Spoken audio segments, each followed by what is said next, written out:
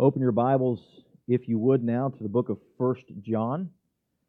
1 John chapter number 2. And just by way of illustrating what we're going to be looking at this morning, I had a young man one day excited about something that he had learned in Scripture during his devotions. And he come running to me, wanting to show me what he had gotten. He had been growing closer to the Lord through all of this. He gets to me, and he says, "Mr. Lake, I want to show you something that I got in devotions."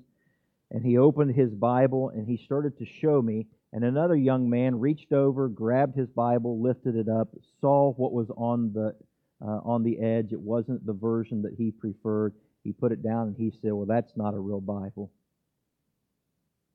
He said, that's not the Word of God." I watched as this young man's face went from lit up excitement. The light just went away. It was as if somebody came into the camp and poured a bucket of cold water on the fire, and it was gone. And nothing I could do, no talking, no coercing, no encouraging could bring that fire back. There was another young man several years before that had sat down and had worked on writing a song. The Lord had gotten a hold of his heart, and he had written a song for the Lord. And he was playing it, and then he wanted to play it for the church. And he wanted to introduce it to the choir leader. And he wanted the choir leader to take this song and see if maybe they could introduce it to the choir themselves. And one of the other guys in the Sunday school class looked at him and he said, "That's contemporary music. It's not fit for church worship."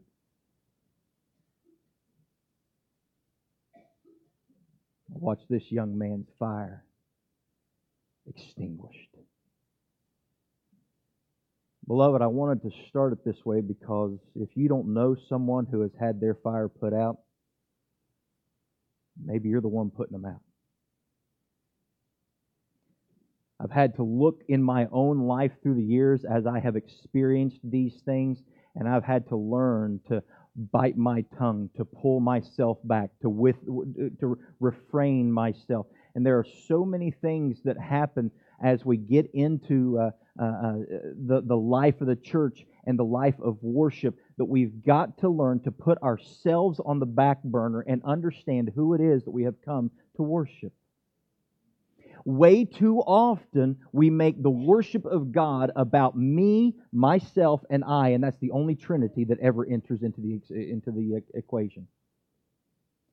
We have come here this morning for one purpose and one purpose alone. It is to raise high the name of Jesus, to lift it high, to lift high the one who saved us, to make Him the focal point, to sing songs about Him, to sing songs unto Him, to hear about Him, to read of Him, to praise Him, to talk to Him. Not me. Not me. But so often we make everything about ourselves. It's time for us, church, and I'm not saying that I'm not trying to be negative. I promise I do the best that I can to never use this as a whipping post. I promise you, if the day ever comes that I'm using this as a whipping post, there'll be a white-haired pastor from up in Ohio that will make the 1,000-mile drive to come down here and whip me on the whipping post. I don't do that. But I see way too much in the church of the living God today where we have allowed Antichrist doctrine to permeate. And it's time for us to get it right. There's no accusation being made, so before anybody gets upset, well, the pastor thinks we know. No more so than the Apostle John when he was writing 1 John chapter 2. Was accusing that church of anything. He was trying to warn them.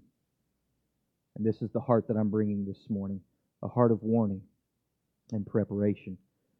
We talked last week about preparing ourselves to never fall away from the faith, how to prepare ourselves for endurance. And John mentions here in these few verses, he mentions how these antichrists went away, and he draws a sharp distinction here between true believers and everyone else. Stand with me, if you would, for the reading of the Word of God, if you're able. And let's take a look, starting in verse number 18.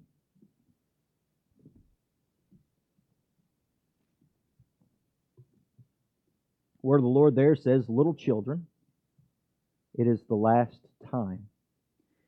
And as ye have heard that Antichrist shall come, even now are there many antichrists, whereby we know that it is the last time.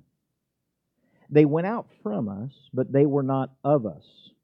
For if they had been of us, they would no doubt have continued with us. But they went out, that they might be made manifest that they were not all of us. But ye have an unction from the Holy One, and ye know all things. I am not written unto you because ye know not the truth, but because ye know it, and that no lie is of the truth." Well, who is a liar? But he that denieth that Jesus is the Christ. He is Antichrist, that denieth the Father and the Son. Whosoever denieth the Son, the same hath not the Father, but he that acknowledgeth the Son hath the Father also. Pause for station identification for just a moment. If you read the King James, you're going to notice that last half of that verse is in the italics. That is because in the Greek, the statement that is made prior to that assumes the reverse is true as well. But you can make it a pointed statement by simply saying this: "Whosoever denieth the Son, the same hath not the Father," period, end of statement. No more needs to be said. Look at verse 24 with me. "Let that therefore abide in you which ye have heard from the beginning. If that which ye have heard from the beginning shall remain in you, ye also shall continue in the Son and in the Father. And this is the promise that he hath promised us, even eternal life.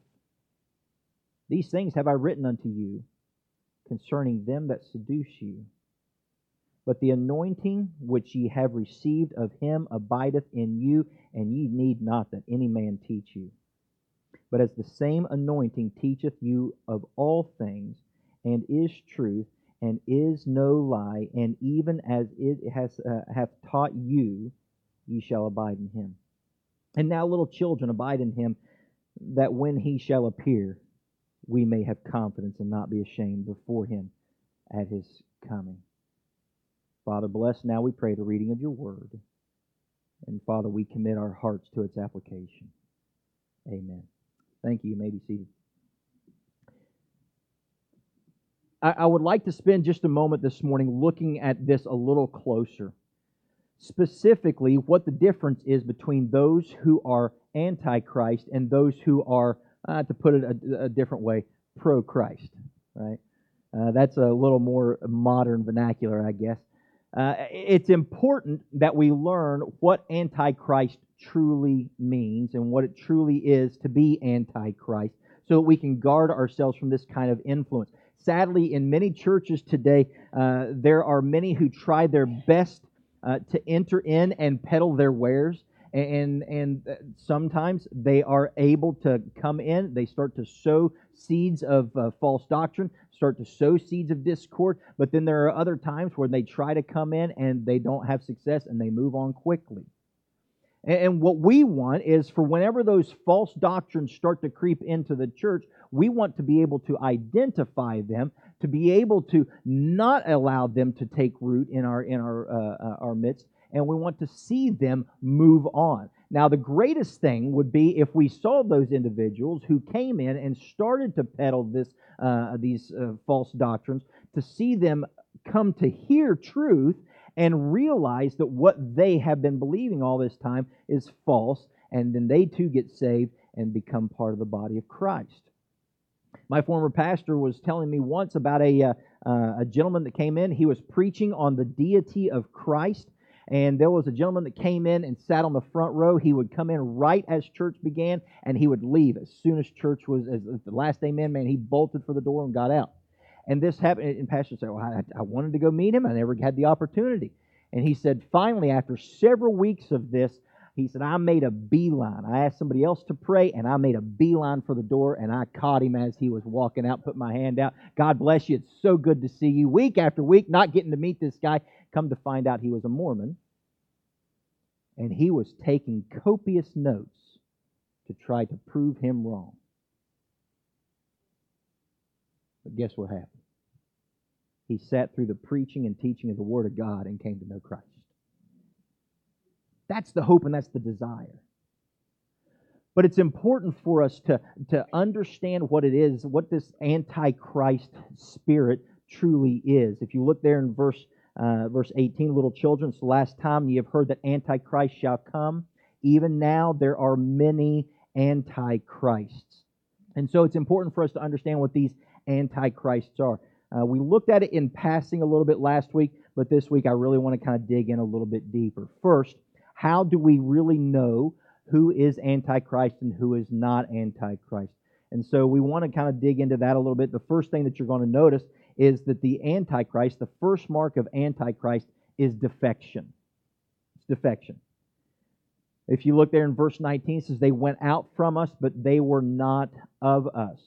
For if they had been of us, they would no doubt have continued with us. But they went out that they might be made manifest that they were not all of us. I made this comment last week. I've made it before and I'll make it again. I am not talking about people who are born again by the Spirit of God and who are attending a local New Testament church and feel the Lord calling them and maybe relocating them to another church. That happens. It happened to me. Because I left the church in Northeast Ohio to come to this does not mean that I'm Antichrist for leaving that body, because if I had been of them, I would have stayed. No. That's a misappropriation of the passage. And so it's important for us to understand what's being said. There have been times in our life, I remember my parents, when I was 12 years old, felt God nudging them to another church in the same town. And their pastor, when they talked to him about it, Dad was talking to him, and he started chuckling. He said, I guess I should have prayed for that pastor to get more workers, just not out of my church. And it's okay. Believe me, there's not. This is not what the Apostle John is talking about when God takes and He relocates this family who has a specific set of gifts, and this pastor over here is in need of those gifts for that church to be able to get everything right. And God says, hey, I'm going to relocate you and put you over here. Those things happen. I've heard people preach that you should never leave a church unless the pastor's caught in sin or so. Stop. God's able to uproot a pastor from one state to another. He's able to uproot a deacon, a Sunday school teacher, or a piano player from one church to another. We need to quit being so harsh with people. Well, they went out from us because they were not of us. Probably not even saved. Paul. Back the choo-choo train up there, Pharisaic Phil. It's not time to go down these roads. So the first mark is simply apostasy. A true believer will not apostatize. Now, what that means in apostasy, to go apostate, is to turn your back on the faith. That's what he's talking about. Someone to back out who once upon a time claimed to be born again by the Spirit of God, claimed to be a child, but now they give up true doctrine and they cling to false doctrine. That's what he's talking about. People that say, well, I used to go to churches like you do, but then I came to a place where I outgrew that. And my spirituality got even further along. And now I'm in a true church. And one day, you ever heard that? Somebody will say something to the effect of, one day when you get to the level that I'm at, whatever happened to poor in spirit, one day when you get as smart as me. Okay, well, praise God. Pray for me. I'm just stupid, I guess. I just read the Bible, and if the Bible says X, Y, Z, I take it to mean X, Y, Z. I didn't know you had to have a philosophy degree to figure this stuff out. God has a purpose, though, that He expressed in their defection. He allowed them to come and allowed them to be defective or to turn their back Notice why. It says in verse 19, they went out from us, but they were not of us. If they had been of us, they would no doubt have continued with us. But they went out that they might be made manifest that they were not all of us. People that turn their back on the faith in this way understand this unequivocally: need your prayers. They need your prayers. If you've been in church any amount of time, you know that there come times, sadly, when people fall by the wayside. There are times where that one out of the 99 goes astray. That happens. And it's time for us, who are born again by the Spirit of God, which feel that we're more spiritual, to restore such a one. To go hunt them down, to chase them down, and not to try to browbeat them, but to love them back into the fold. Help them see the errors. Now, I understand that there are times where they're not going to see it. I get it. But how much are we praying for them? Those people who left the faith. Are we quick to talk about them with everybody else? Oh, you would have no... They've got themselves a yogi now. They're sitting around meditating all the time. They're sitting around... Stop. Quit gossiping and start praying. And let's be really careful about this. Well, I'm sharing my prayer request. No, you're not. You're gossiping. How many times have you heard gossip dressed up as a prayer request? We need to pray for this person. Oh, really? Why? Is everything okay? Oh, you haven't heard? Let me tell you. You didn't know? That's all I'm going to say. Come on! You know, whatever happened to praying in your closet? My closet's big. Yeah. And there's a lot of people in my closet, and I'm trying to pray with them alone, in secret. Come on. You know, people that turn their back on the faith, they need your prayer. They need the blinders of the God of this world. They need those blinders to be removed. They need the hardness of their hearts to be softened. They need the Holy Spirit of God to affect them. But we must also recognize them for what they are. Those who you've gone to them in love, you've tried to help them see truth, and they reject. We need to understand the truth of these individuals.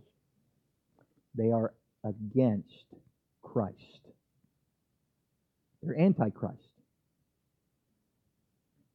We need to recognize this. Those who claim to be once born again by the Spirit of God, yet cling to a false teaching, they are Antichrist, which means that they are against Him. Against Him. But why do they leave? Why don't they just stay there and continue making trouble? Well, sadly, sometimes they do.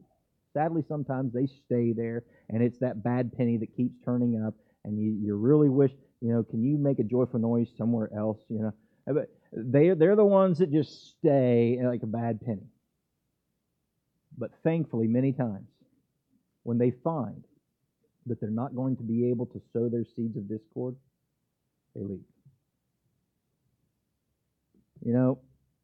I've had a couple pastors, my senior, I'd have people that they would come in, they would make waves, and you'd try to help teach and help them learn, and then finally they would leave, and you'd be like, man, I wish I could have gotten into them. And then I had a couple of my pastor mentors would tell me, let them go. Let them go. There are times, and I'm sure your husband can say this as well, there are times when you go bring the problems back. Just let them go. But why do they leave? Well, because the Antichrist leaves when the light is shined on the darkness. There are two reasons that sometimes people would leave a church. And I'm not. Listen, I just told you a moment ago, I'm not trying to contradict my previous statement. I'm just giving you two reasons, not the only two reasons. But there are times when people will leave a church for Antichrist situations. First is when there's darkness in the church. and someone is attending a church and they start to realize there's darkness in this place, I need to get out.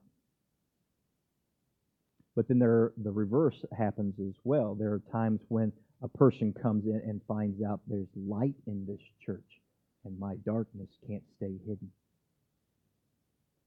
That's the testimony I want for Buckingham Baptist. This place is lit up.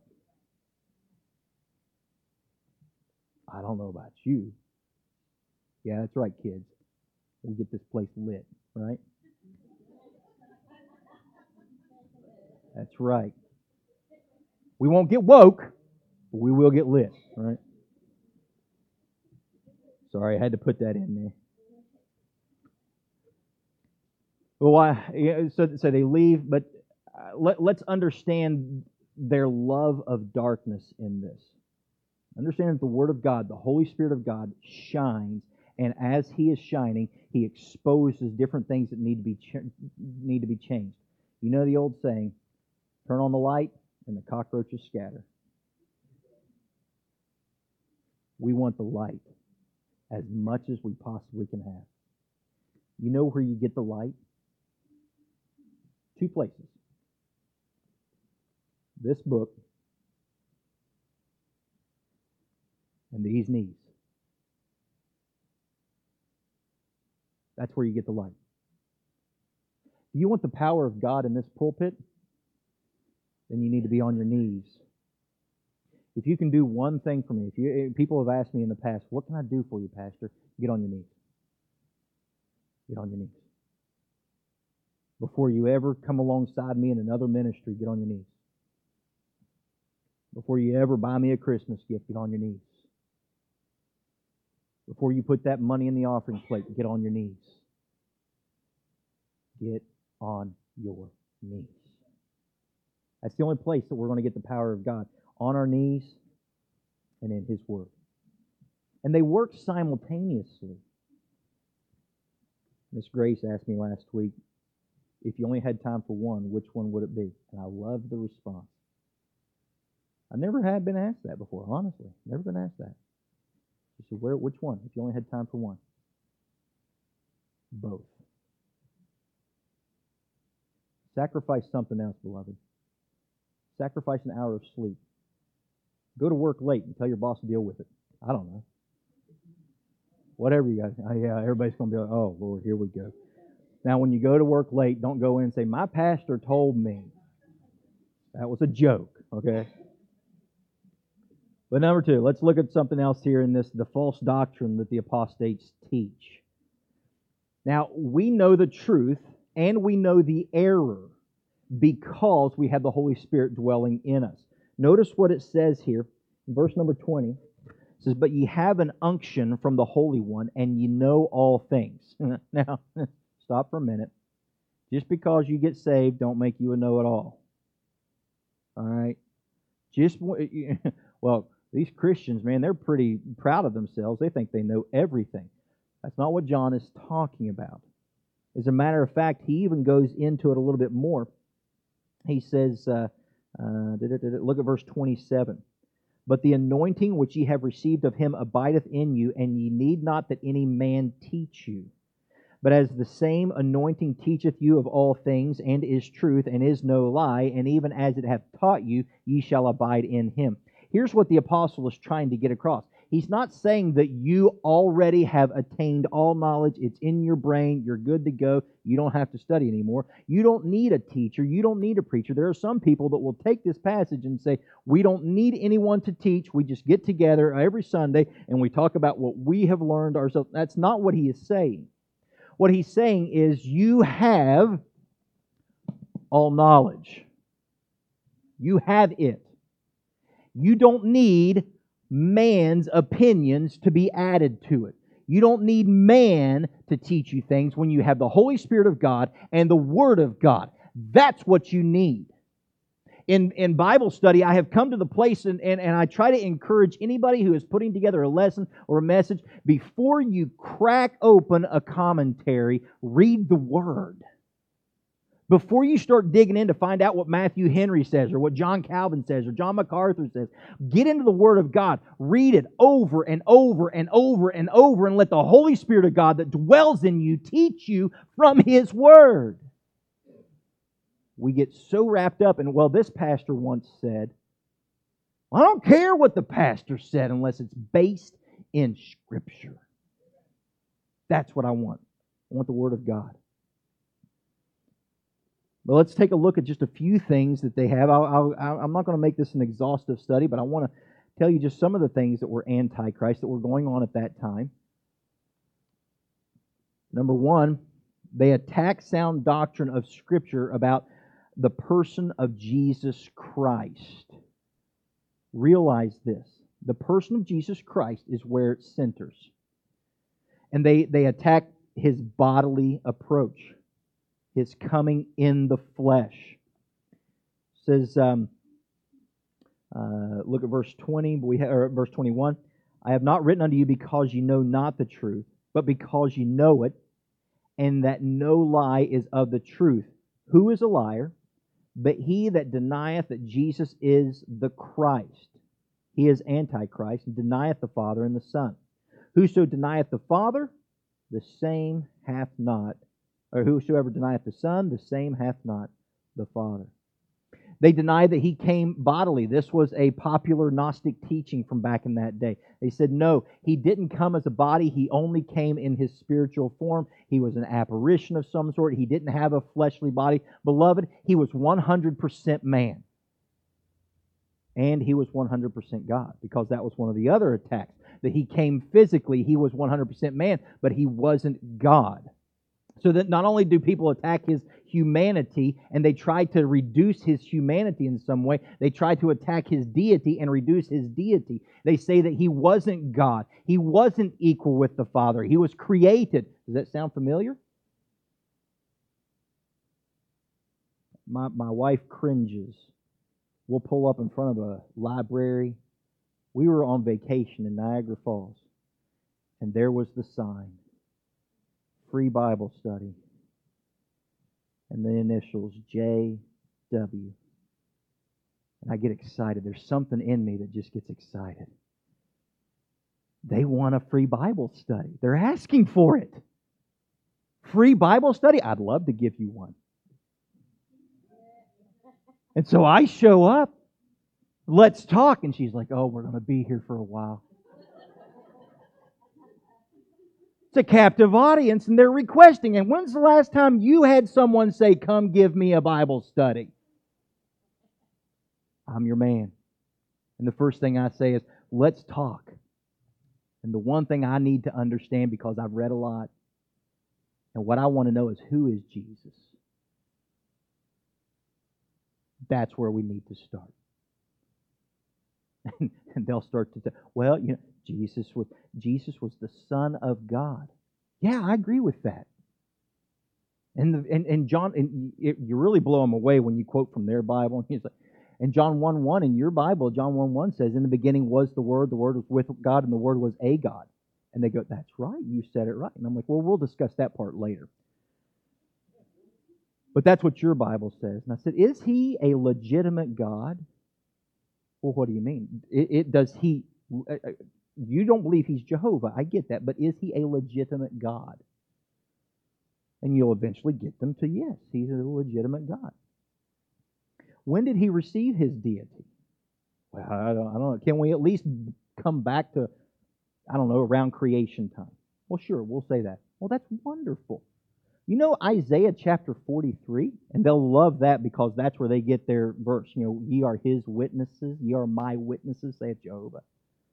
And then we'll take them right there. Look what it says. Ye are my witnesses, saith Jehovah. But you know what else it says? Jehovah says, I am God alone. There is no God before me. There will be none after me. I am the only Savior. So if Jesus is a legitimate God, Jehovah just lied. Or He was mistaken, which makes your Jehovah not that strong. And if you're trusting in Jesus as the Savior, Jehovah says, I'm the only Savior. You see, that's in their Bible. That's in their book. It's not difficult to combat false doctrine when you have true doctrine. Get in the Word. Study it. Some of the other things, every world religion says, many other world religions, but every one of them that say that Jesus was a prophet, just a prophet, is Antichrist. I don't care if it was fact or fiction. It wasn't fact. I know it was a fictional book. But the Da Vinci Code is Antichrist, trying to prove that Jesus is not. I don't care what you say as far as if it's... Well, it's just a fictional work. It's setting out to try to disprove Christ. It's against Him. Now, does it make for good reading? I guess. Tom Hanks made millions in a movie. Does it make it true? No. No. It's not even on the externals as well. We have it right within mainstream Christianity. There are preachers that teach modalism. Modalism is the belief that there is no triune God. The Godhead doesn't exist. The Trinity doesn't exist. What they teach is that God reveals Himself as the Father in certain times. Other times He reveals Himself as the Son. And other times He reveals Himself as the Holy Spirit. There's not three persons. There's only one person in the Godhead. That's modalism. That's not true. It's not accurate. There's one being seen in three persons. And people can say, well, that doesn't make any sense. Yes, it does. Am I a dog? Don't answer that too quickly. Be careful. Am I a cat? Am I a horse? No. Somebody tell me, what am I? Human. Human what? Human being, right? Are you human beings? But we're not the same person, are we? We are the same being, different persons.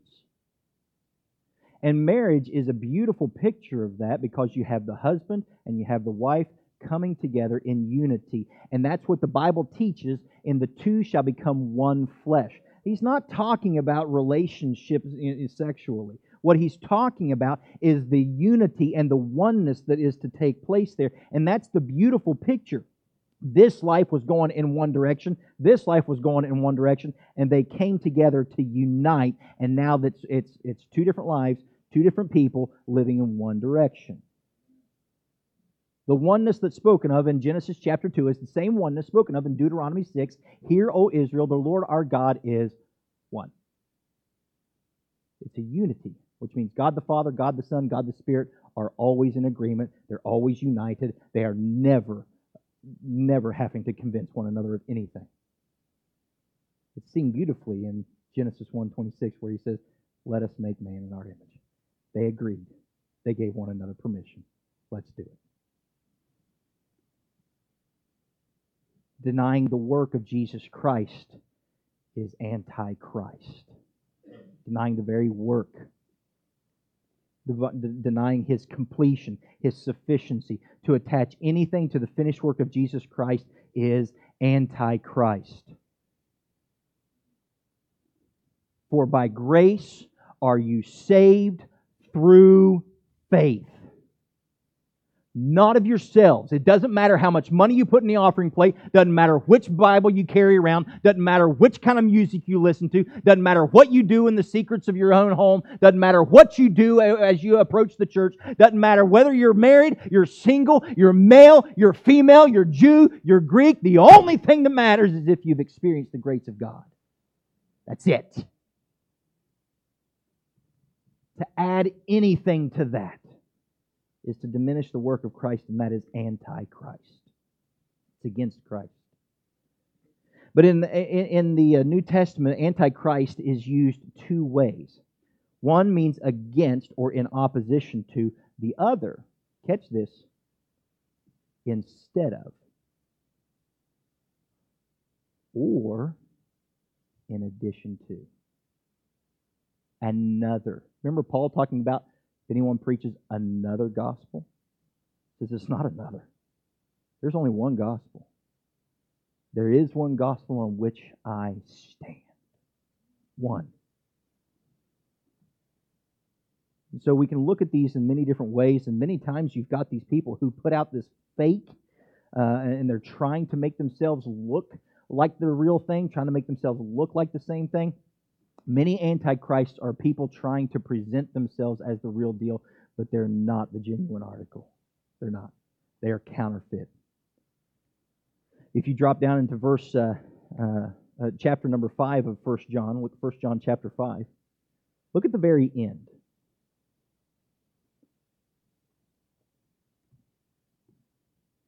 Look at verse 20 says, "And we know that the Son of God is come and hath given us an understanding, that we may know Him that is true.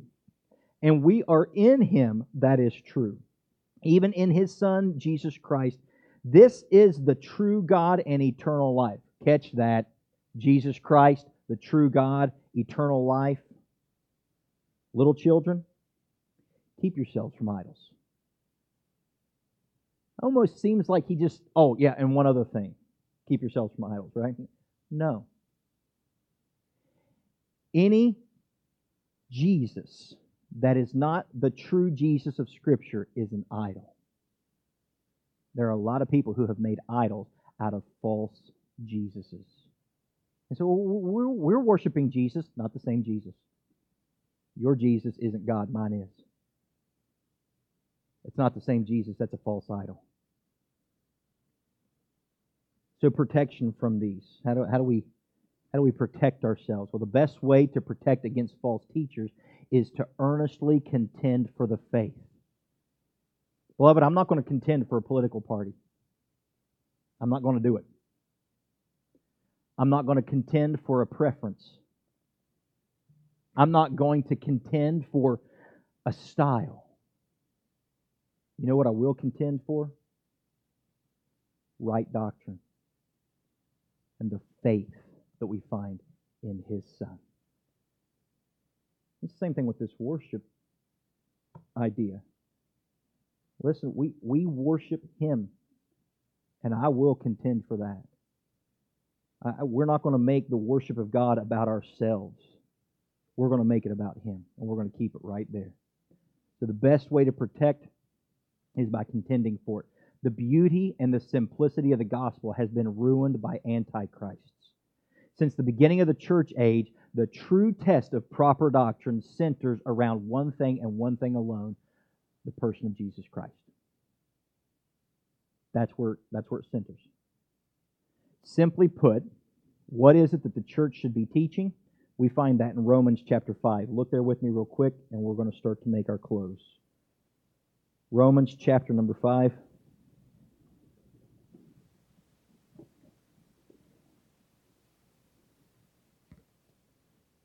Look at verse 6 with me, please.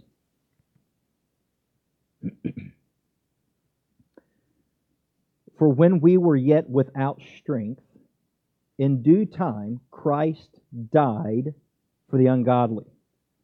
For scarcely for a righteous man will one die, yet peradventure for a good man some would even dare to die. But God commendeth." Now that word commendeth, it's one of my favorite words in all of Scripture. It's a word that we don't really understand today. But if you go to a jewelry store today, you leave this place and head to a nice, expensive jewelry store, and you walk in and say, "Will you show me that diamond necklace?" They're going to pull that diamond necklace out. They're going to take it over to a steamer, and they're going to clean it, get it polished up. They're going to use that little oiled rag, and they're going to get it polished up, shining. And then they're not just going to come over and hand it to you. They're going to place it on a black velvet pillow of some sort. And they're going to present it to you in the most beautiful way possible so that you can see every single sparkle. That's what that word means. But God put on parade His love toward us, in that while we were yet sinners, Christ died for us. Much more than being now justified by His blood, we shall be saved from wrath through Him. For if, when we were enemies, we were reconciled to God by the death of His Son, much more being reconciled, we shall be saved by His life. And not only so, but we also joy in God through our Lord Jesus Christ, by whom we now receive the atonement. Understand this, the simplicity of the gospel is so beautiful, yet so profound. It's all have sinned. Every single one of us. Guess what? That means you too. Beloved, if you haven't figured this out yet, you ain't perfect. Neither am I. And because of our sin, we have been alienated from God. Sin prevents us from having a relationship with our Heavenly Father. I am racked with sin, so how in the world can I enjoy fellowship with God? Well, because Jesus came as an all-sufficient sacrifice, and when I was that sinner, that filthy, rotten sinner, an enemy of God's, He died for me. Man, that's beautiful.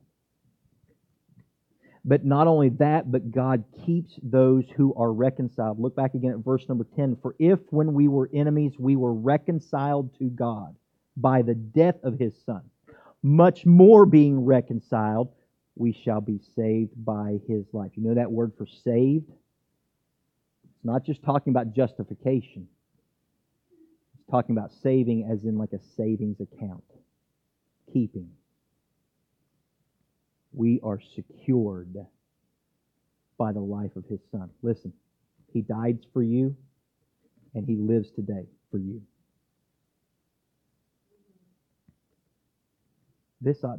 Somebody needs to wave a hanky, because I'm about to go Baptist Costal, and I might have to run a couple laps around the building and come back in here and finish this. The word there, sozo, Jesus says it this way. You ready for this? All that the Father hath given me, I will lose none. None. For anyone to say anything else, it's just uncivilized. And it's Antichrist. It's Antichrist. All three are active in salvation. Realize this. Whenever we take the focus off of the love of God or the work of Jesus Christ or the keeping power of the Holy Spirit, we put it on ourselves. Any sort of Antichrist teaching originates by taking the idea and the focus off of Jesus and putting it on you. Well, I know Jesus can save me, but I have to keep it. Wrong. You can't save yourself. You can't keep yourself. It's Him. It's Him. Beloved, let me encourage you this way. Do you want to worship Him? Then welcome home. Welcome home. Do you want to worship your way? That's Antichrist. Do you want to worship what you like? That's Antichrist. It's against Him. Anything that is against my progression toward God. Now understand this. Understand this. The Pharisees were guilty of it. Jesus said it this way. You have put heavy chains about people. You have weighed them down with the rules and the regulations, and we're not much different in today's day in church. If you want to be saved, you need to do this and this and this and this and this and this. And if you're not tithing and you're not wearing the right clothes or you're not doing this or doing whatever it may be, that's Antichrist. That's against Him. That's against the truth. Because the focus is now on you and what you can do. So where is your focus this morning? Where is your focus? This is how we protect from doctrine, by keeping our focus right, keeping it on Jesus Christ. Beloved, Antichrist will come in, they will hear truth, and they will want to leave. And the more we shed light on the truths of Scripture, the less room there is for any foolishness to happen. When they know that you are interested in glorifying Jesus, praising the Father and living in the power of the Holy Spirit, they move on. Anybody that wants to browbeat you into submission, they're not of God. They're not of God. Unless you do this, and you need to be doing this, and you need to be doing... No. That's not the way Christ works. You know how Christ works? Follow me. Just come on. He doesn't grab you by the nape of your neck and drag you along. Come on. Follow me. Follow me. Just stay in step with me. Follow me. That's the way Paul did it. He said, follow me. I'm following him. So follow me while I follow him. And that's my call to you today. Just follow him. No man's rules. No man's opinions. Don't come to me with, yeah, well, I remember a pastor once upon a time saying, oh, if it's anything other than follow Jesus, study His Word, lean on the Holy Spirit, praise the Father. Doesn't matter. Follow Him. What are you conforming or contending for? Are you contending for a style or a program or some sort of social activity? Are you contending for the faith? Beloved, let's make worship about Him, not about us. Jude said it this way in Jude 21 and 20 through 23. He said, keeping yourselves in the love of God, looking for the mercy of our Lord Jesus Christ unto death, unto eternal life. And if some have compassion, making a difference, and others save with fear. Just contend for the faith. Not your preferences. For the faith. Him. Father, we bow before you because of all the things that you have done for us. We bow before you. We bend our knees to the Lord Jesus Christ, of whom the whole family in heaven and in earth is named, that He would grant to us, according to the riches of His glory, to be strengthened by might and by His Spirit in the inner man, that Christ may dwell in our hearts by faith, and that we would be rooted and grounded in this love, that we may be able to comprehend all that the saints, with all the saints, the very breadth and length and depth and height, and to know the love of Christ, which passes all knowledge, that we would be filled with the fullness of God. Now unto Him that is able to do exceedingly abundantly above all we could ask or think, to the only wise God, unto Him be glory in the church by Christ Jesus throughout all the ages, throughout this world, without end. Amen.